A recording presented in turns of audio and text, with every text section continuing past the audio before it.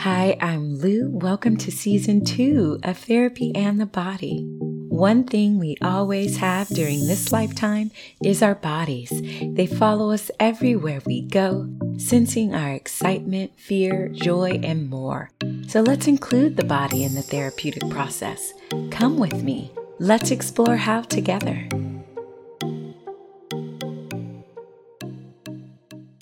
Okay, so I'm so happy to have Jackie here. She is a woman I admire, and I have the privilege of being able to work with her and learn with her at Relational Somatic Healing. So let me jump right in and tell you a little bit about her. Jackie is a licensed marriage and family therapist with a master's in counseling from the Institute of Transpersonal Psychology. As a transpersonal psychotherapist, she incorporates the mind, body, and soul and beyond in her work. She is also core faculty at Relational Somatic Healing, a somatic-based therapy that includes the therapeutic relationship and safe, ethical touch as interventions toward healing and wholeness. Jackie is trained in relational somatic healing, somatic therapy from Hakomi, EMDR, and ketamine-assisted therapy. Today, her work focuses on therapeutic relationship, relational touch, and ketamine-assisted therapy to address developmental trauma and attachment ruptures. She is also passionate about working with those affected by cancer, grief, and loss. This passion is influenced by her own journey of loss and widowhood when she lost her husband to cancer back in 2019. Jackie's dedication is to remain in authenticity while helping others feel safe and secure enough to allow in more love, connection, and innate freedom. She has been in private practice since 2011. Her practice is based in Berkeley and Fairfax, California, and online. So, welcome, Jackie. So happy to have you here. Oh, thank you, Lou. Thank you for the introduction. It's so good to be here with you. Yeah. Okay, so today we get to talk about RESH, that's relational somatic healing, and how you work with the therapeutic relationship, how you use touch, and how you use ketamine-assisted therapy. I think with and without touch, huh? Yes, both. Yeah. Okay, great. So, yay, we get to talk about these juicy topics. Yes. Yeah. So I just first want to know and want the listeners to just hear a bit about your journey to becoming a therapist and how'd you get involved in doing touch and psychotherapy? Oh, yeah. Okay. That's a great question. I think it was always a part of me. Mm-hmm. I think a lot of us therapists it's something that's innate and with us when we're very young. Yeah. And so I was always interested in people's deeper emotions and what was happening behind the scenes and my friends. And I was also influenced by my own father, who's a social psychologist. I And didn't know that. yeah, he's a social psychologist and is just retired. And he does research, whereas my mom, she's a nurse. Oh. And so I like to think that both of them combined, the nurturing and also the psychology. I was really influenced by caring for others. Mm. And then when I was in my mid 20s, I had a health scare and I realized I was shown by some people that there are other ways to heal. So alternative medicines, whether it was energy or body practitioners, that it wasn't just the medical model, which I was used to. Mm-hmm. And that really inspired me to realize that not only the mind is influenced by the body, but the body is influenced by the mind. So I really understood this connection between the two. And so when I was in my 30s, I wanted to go back to graduate school. And I went to the Institute of Transpersonal Psychology, which you said. And there was a somatic psychology class. I fell in love with the somatics. I instantly knew it was this is it. This is home for me. This just feels right in my bones. Mm. And I decided, okay, I'm going to continue to follow this path. And I decided to study with Hakomi. Yeah. When I studied in Hakomi for multiple years, I was a student, I assisted, even though I knew that somatics were my home and I felt really good with the mind body therapies.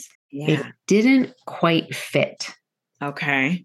I still felt like this is not quite it. Oh. Which was just really kind of, at the time, upsetting because I questioned, is this, am I going down the right path? But then I met Shirley, who I know you had on not that long ago. Yes. If you guys have not listened to Shirley's interview, listen to it. We talk specifically about a class we're really excited about, Beyond Attachment. So if you want to learn more about Rush and Beyond Attachment, which is one of our first classes that you'd be able to take, then that episode is going to be for you. Yes. But Shirley, when she taught, she was a teacher in Hakomi for a while. And when she was there teaching us some classes, I fell in love with the way she taught. She has such a magical way of just radiating love and connection. And I was like, she's doing something that I'm not getting from my past trainings. So true. Right? Yes. You feel this similar when you met her? Oh my goodness. Yes. Yeah. Yeah. Like, I don't know what she's doing, but I want to soak it up like a sponge. Like, I just want to soak it up. Yeah. I felt the same way. I was like, I don't know what's happening here, but I need to follow this woman. I need to learn from her. And I now know that a lot of it was, she is so relational. It's her authenticity and relationship and connection. She's not doing therapy. She is the healing. She's radiating the healing. I decided, okay, I'm going to practice with her. And we did practice groups. As I was learning Hakomi, I had the privilege of being able to be with her when she shifted into this touch work. Wow. Yeah. So I got to witness sort of almost like the birthing place of relational somatic healing.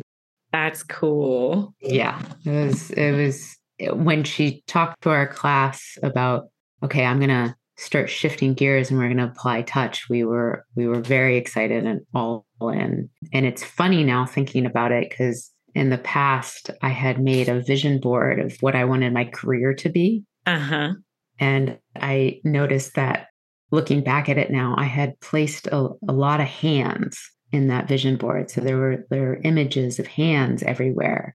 And I didn't notice it at the time, but my friend pointed it out for me.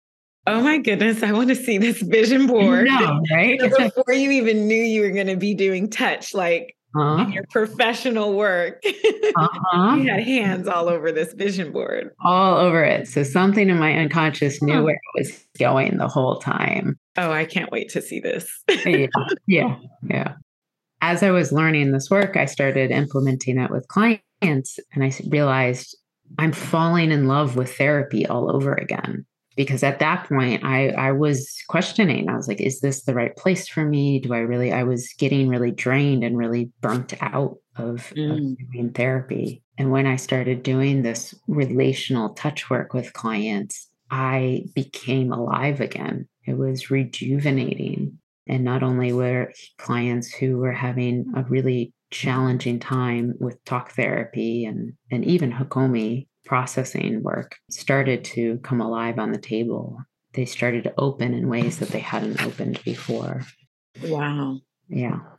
Such a trip because, I mean, so many therapists are feeling so drained. And so when you started doing touch, you started to feel different. Can you talk about that a little bit more? Yeah. I felt when I was working with clients, when they were sitting across from me on the couch and I'm in the chair, I came across, I was working with a lot of their protectors, right?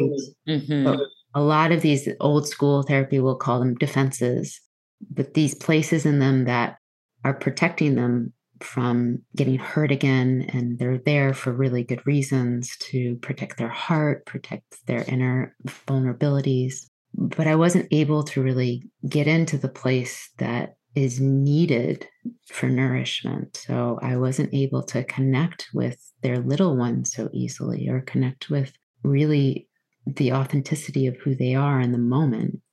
Mm. So when they're on the table and they're lying down, it's almost like magic. We like to say at Relational Somatic Healing, it's like they go into their own alternative state of consciousness. Wow. The vulnerability, the little one, their baby can appear just right on the table. And I'm not wrestling so much with so many other parts, which there are other parts that will come.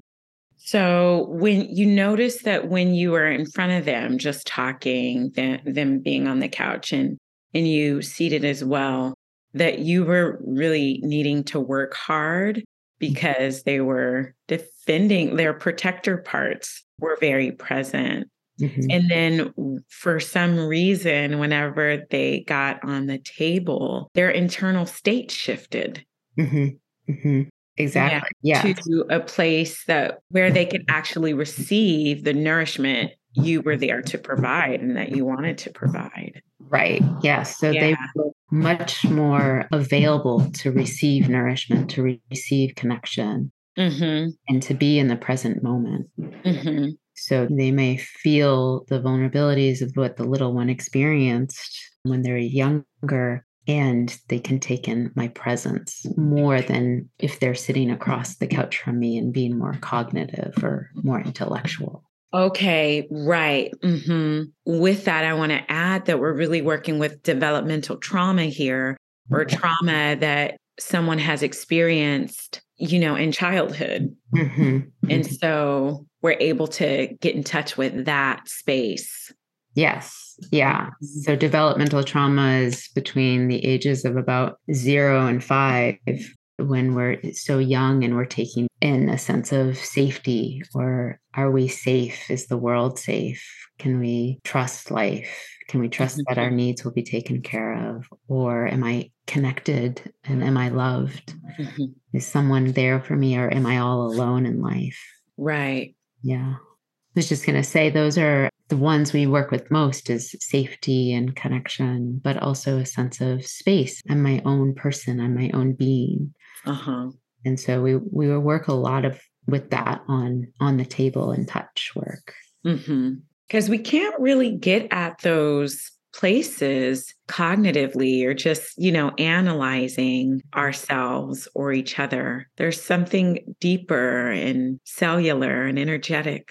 Exactly. Because when we're that young, we don't have the intellectual mind online. That doesn't develop until much later. So we're really working with the primitive states of the reptilian brain and the limbic brain, which is taking in more of a felt sense, like you said, energy and vibration. And when we're that young, when we're a baby, our first communication is through touch. So it's through our caregivers, or mom or dad, or some loving person who's caring for us. We'll communicate, yes, you're safe.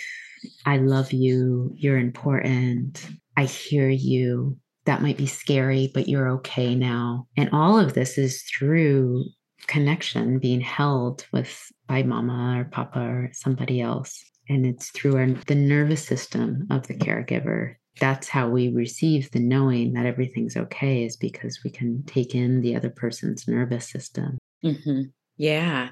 So we haven't really yet talked about touch in this exact angle before on this show. And so I like where we're going. It's like we're creating an opportunity for safety and connection to happen on that level that we may not have gotten when we were very, very young. Exactly. Yeah. And when we're that young, we haven't yet developed our full nervous system. So when we're just a baby, we depend on a parent or a loved one to hold us. And as they're holding us and soothing us, that starts developing a particular part of the nervous system called the ventricle vagal, which is not developed until about I'm not going to get this exactly right. I think it's about a couple of years Okay. or at least a year that we depend on another person's nervous system to help us develop a nervous system inside us that says, yes, you are safe. You're connected. That was scary, what just happened, but the world is a safe place. Yeah, that's so beautiful that we get to have that kind of be recreated, even no matter what age we are. There's an opportunity for that kind of healing to happen through co-regulation. Exactly. We depend on another person to develop that part of the nervous system, but that doesn't only have to be created when we're really little. So if we missed out on it when we were little, we can develop it with anyone, and especially a therapist who can meet us on a regular, consistent basis to offer us this loving touch, this safe, ethical touch. Mm-hmm. And I'm just curious to know how you can tell that their internal state has shifted to a place where there's more openness to receive that kind of nourishment as someone goes from the couch to the table. Like, is there a way, like, how do you tell? How do I tell if How can you tell? they've shifted into a, yeah. I mean, I can tell from my own body. I feel it in the room. I feel energetically a shift. So what we're really doing is co-regulating with each other. And when their nervous system starts to feel in a flow, or what we call regulated, then my nervous system can pick it up too. And we're in this beautiful connection together. When that shift happens, I can feel that through my own body. Like I can sense it in the energy field. Like we have a relational field that we're connected into something larger. And I can feel almost like the energy between us shift. And in my own body, I notice like I feel like a dropping in.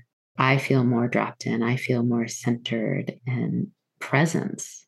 There's a real presence that's available, not just to the client, but also for me. This is why I think it's really nourishing to work in this way, because we're able to be more present with what's happening for both the client and for me.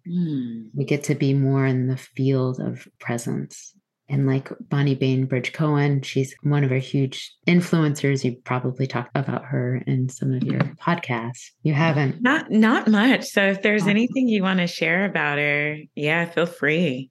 Yeah. She is body mind centering is her creation, and she is deeply her whole life. She is, I think, in her 70s now. Lou, no, she's about 80 right now. 80 now. That's right.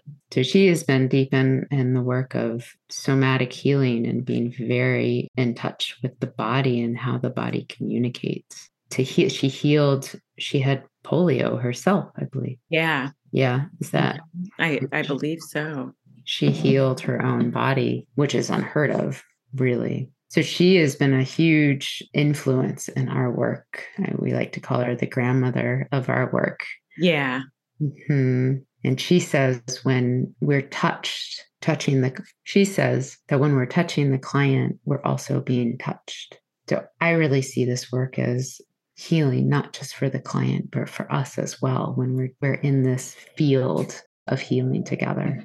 I really appreciate how you said that, that you're in a field of healing together. Wow. I'm so curious if any images come to your minds as you're listening to this. So imagine you're in a field of healing with another. What does that look and feel like to you in your mind and body? That's just so beautiful. I just completely relaxed as you were saying that. It's almost like I was melting in butter. Oh, yeah. So nice. Wow. And so, Jackie, you have taken this another step forward, another step, like you have gone another level in with the ketamine assisted therapy. I don't even know where to start. I'm really curious, like how this influences your work, how it's deepened your work or changed it. Yeah, ketamine came into my life back in 2019. Mm-hmm. I heard about ketamine. I was a little suspicious about it. I wasn't so sure, because many people might know it as an anesthetic. Right. I think we should start off by sharing even what that is. So, ketamine assisted therapy, it is completely legal for licensed practitioners to incorporate that into into therapy. So, just want to say that. So yeah, I know it as a horse tranquilizer initially, but then I started, yeah. So it was used with veterinarians and also used in the medical field for anesthesia. And it was recently, in the past, I guess we're a lot further along than a few years now. It was then brought to my attention how it can be used as a psychedelic assisted therapy tool. I wasn't so sure about it, but a friend of mine who's a psychiatrist decided that it would be beneficial for my husband, who was going through cancer at the time, to possibly use that for his own healing or to help soothe a lot of pain that he was in, both physical and emotional pain. Mm-hmm. So, just to say for your listeners, my husband had stage 4 pancreatic cancer. It's a very painful cancer, very painful disease. And he was becoming more and more depressed about it. When this friend offered an opportunity for him to experience ketamine assisted therapy, they came to our home, him and a nurse practitioner, and we held space for my husband to take some lozenges. There's multiple ways you can receive ketamine. One is through an IV. Another one is nasally. Don't know what you call that, but the nasal. A pump or some kind of pump. Oh, interesting. Like you can inhale it. Yes. In small doses or lozenges. Okay. That's what my husband at the time took, was a certain amount of lozenges, which we would call a high dose. So that would create a psychedelic experience for him. Okay. He ended up having a deeper understanding about his cancer that helped him make meaning out of what it was for him and how it was connected to his childhood and to the collective experience of what was happening in the world today, and gave him a greater purpose of showing up in life with this disease and how he can help himself and also other people with the disease. Witnessing what it did for him, not only just on a psychological and spiritual, but also helping him relieve some pain for a while and relieve some of his depression. I was all in, right? Wow.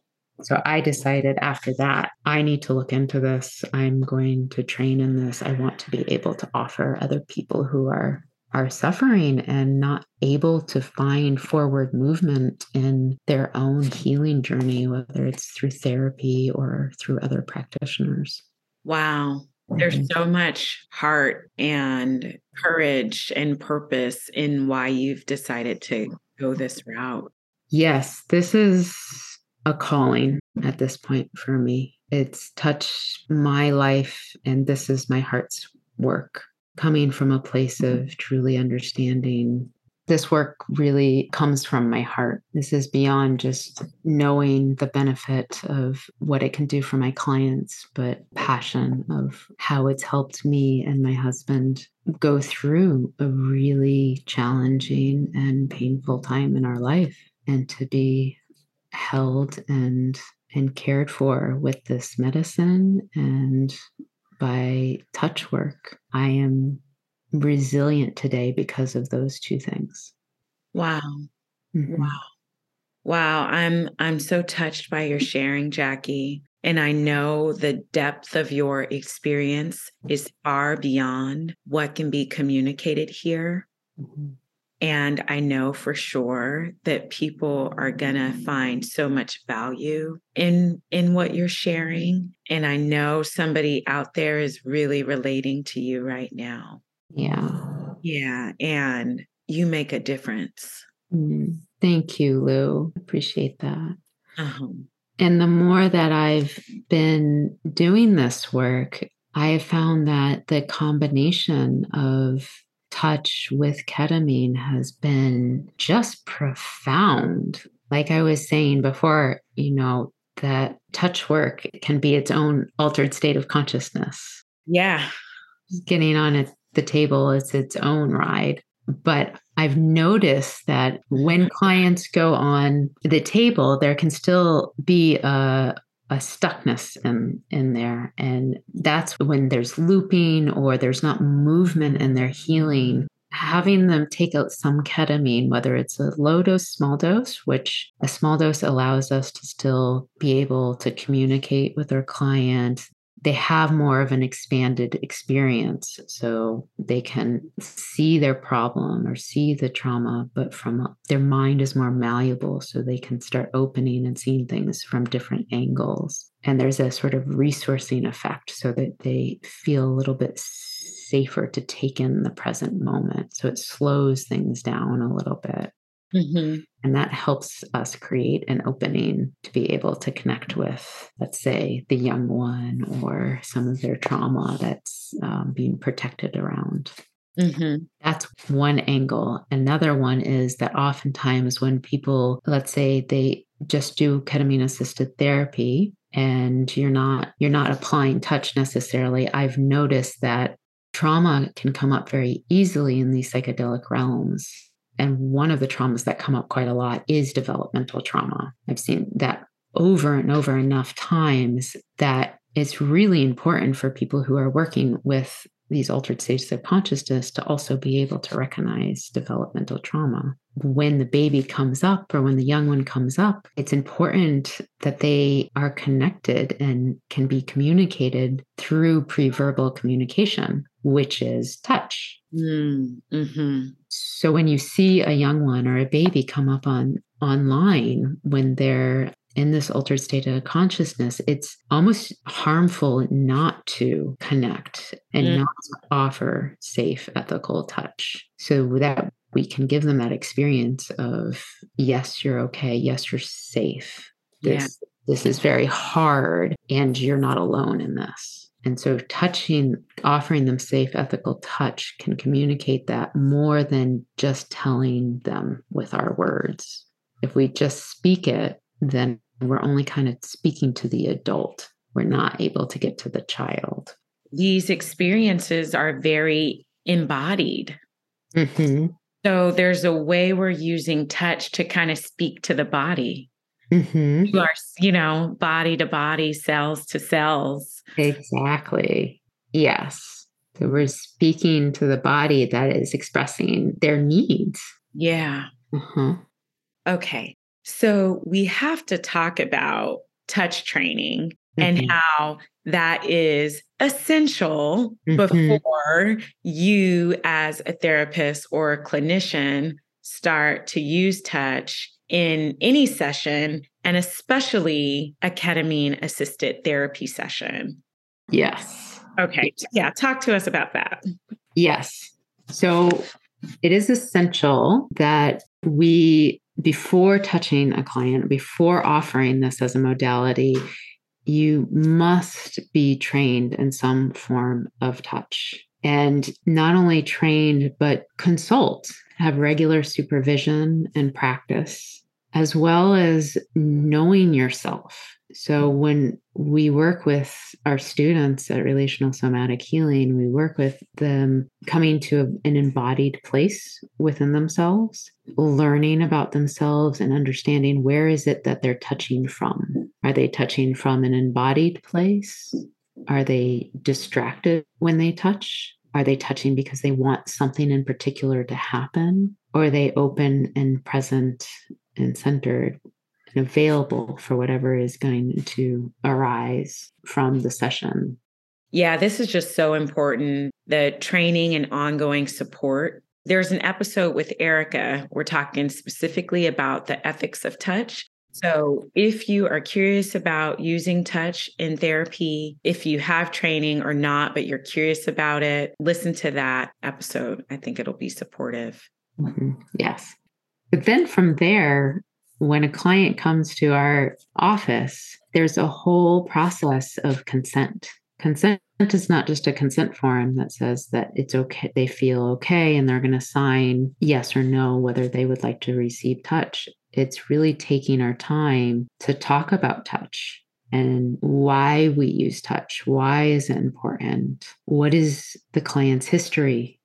What does it bring up? Even just suggesting the word touch. What's that whole world that comes up for them? We want to take into consideration the power dynamics in the room. So just being a therapist ourselves, there's a power dynamic there with our client, and we want to name it. There can be age differences, different race, right? Is it okay for a white woman to touch a Black woman? And how do those power dynamics show up?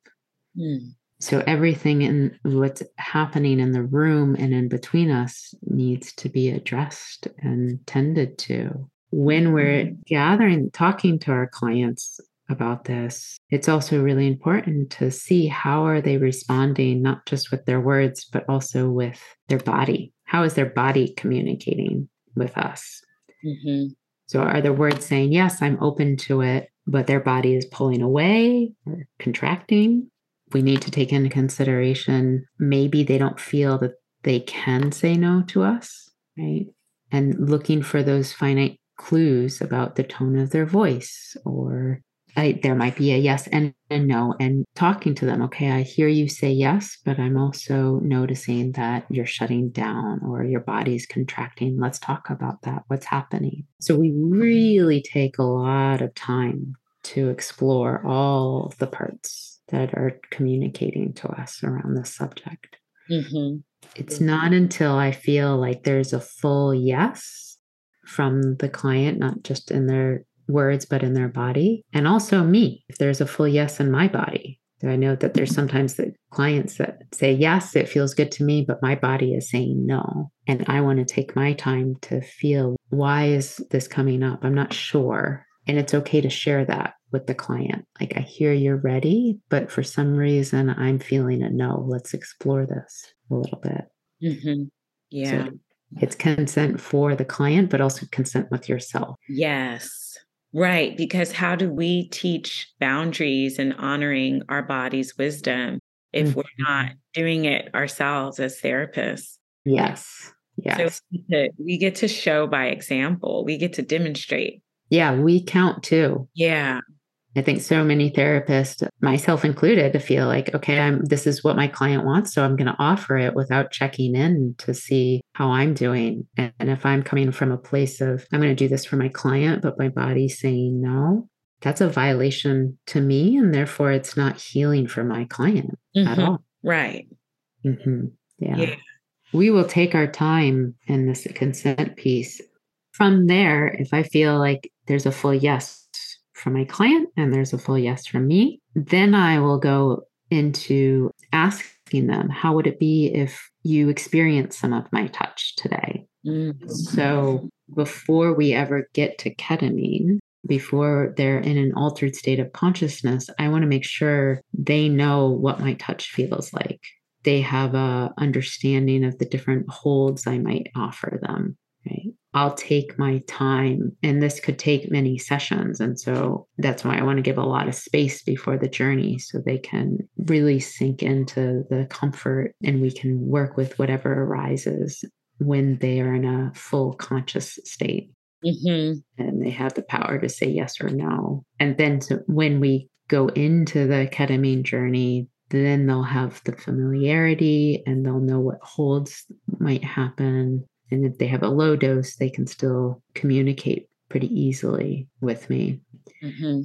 And the higher doses, they won't be able to communicate as easily. So that's why it's really fundamental that we work with the touch with plenty of time before they go into a complete altered state of consciousness. Wow, I'm really appreciating how you're talking about this, because the whole process, I imagine, would make the client feel like less anxious about entering with, the ketamine assisted therapy, because they've already developed this safety with you, a felt sense of safety too, in their body too. And cognitively, they kind of know what's going to happen So you're establishing all this before you get to ketamine assisted therapy. Yes. Yes. Yeah. Safety is fundamental. Fundamental. Yeah. Wow. Well, typically, how long is the journey? That's a great question. It's another reason why I love ketamine. It's only about a few hours. Mm-hmm. When a client comes to me, they will have spoken to their psychiatrist. So I don't administer the medication. They go to a psychiatrist first, and I work with their psychiatrist. I also have somebody I can send them to if they don't have one available to them. The way I work, they will receive lozenges. And when they come in, we'll chit chat and connect. And then they'll take the lozenges, which takes about, 15 minutes. After that, they'll lie down. Mm-hmm. From start to finish. It depends on each person's constitution, but on average, it's about, I'd say, an hour, hour and a half, usually in about 45 minutes. It's sort of a peak experience, and then they come down. That's what I like about the lozenges is they go up slowly and then they come down slowly. So it's not like they consume something and they're completely in this altered state right away, which is helpful for people to feel, again, a sense of safety, that it's slow. Yeah, it's gentle. Mm-hmm. A lot gentler than some other methods. Yes. There's some grace with it, which is what I think about it. Yeah. And so I usually allow about 3 hours from start to finish. And sometimes people are finished sooner and sometimes a little bit later, but it just depends. Yeah. Mm-hmm. Well, thank you so much, Jackie, for sharing a little bit of your journey. Before we go, is there anything else that feels important to share? Or do you feel complete, like you've kind of said what you wanted to say here? Yeah. Well, I first want to say thank you, Lou.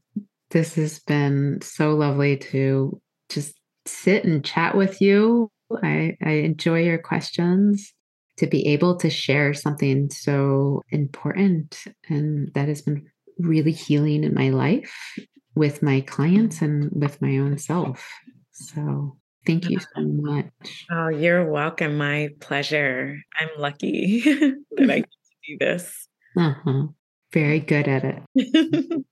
I don't know if I have anything else to share. All right. Well, we'll wrap this up.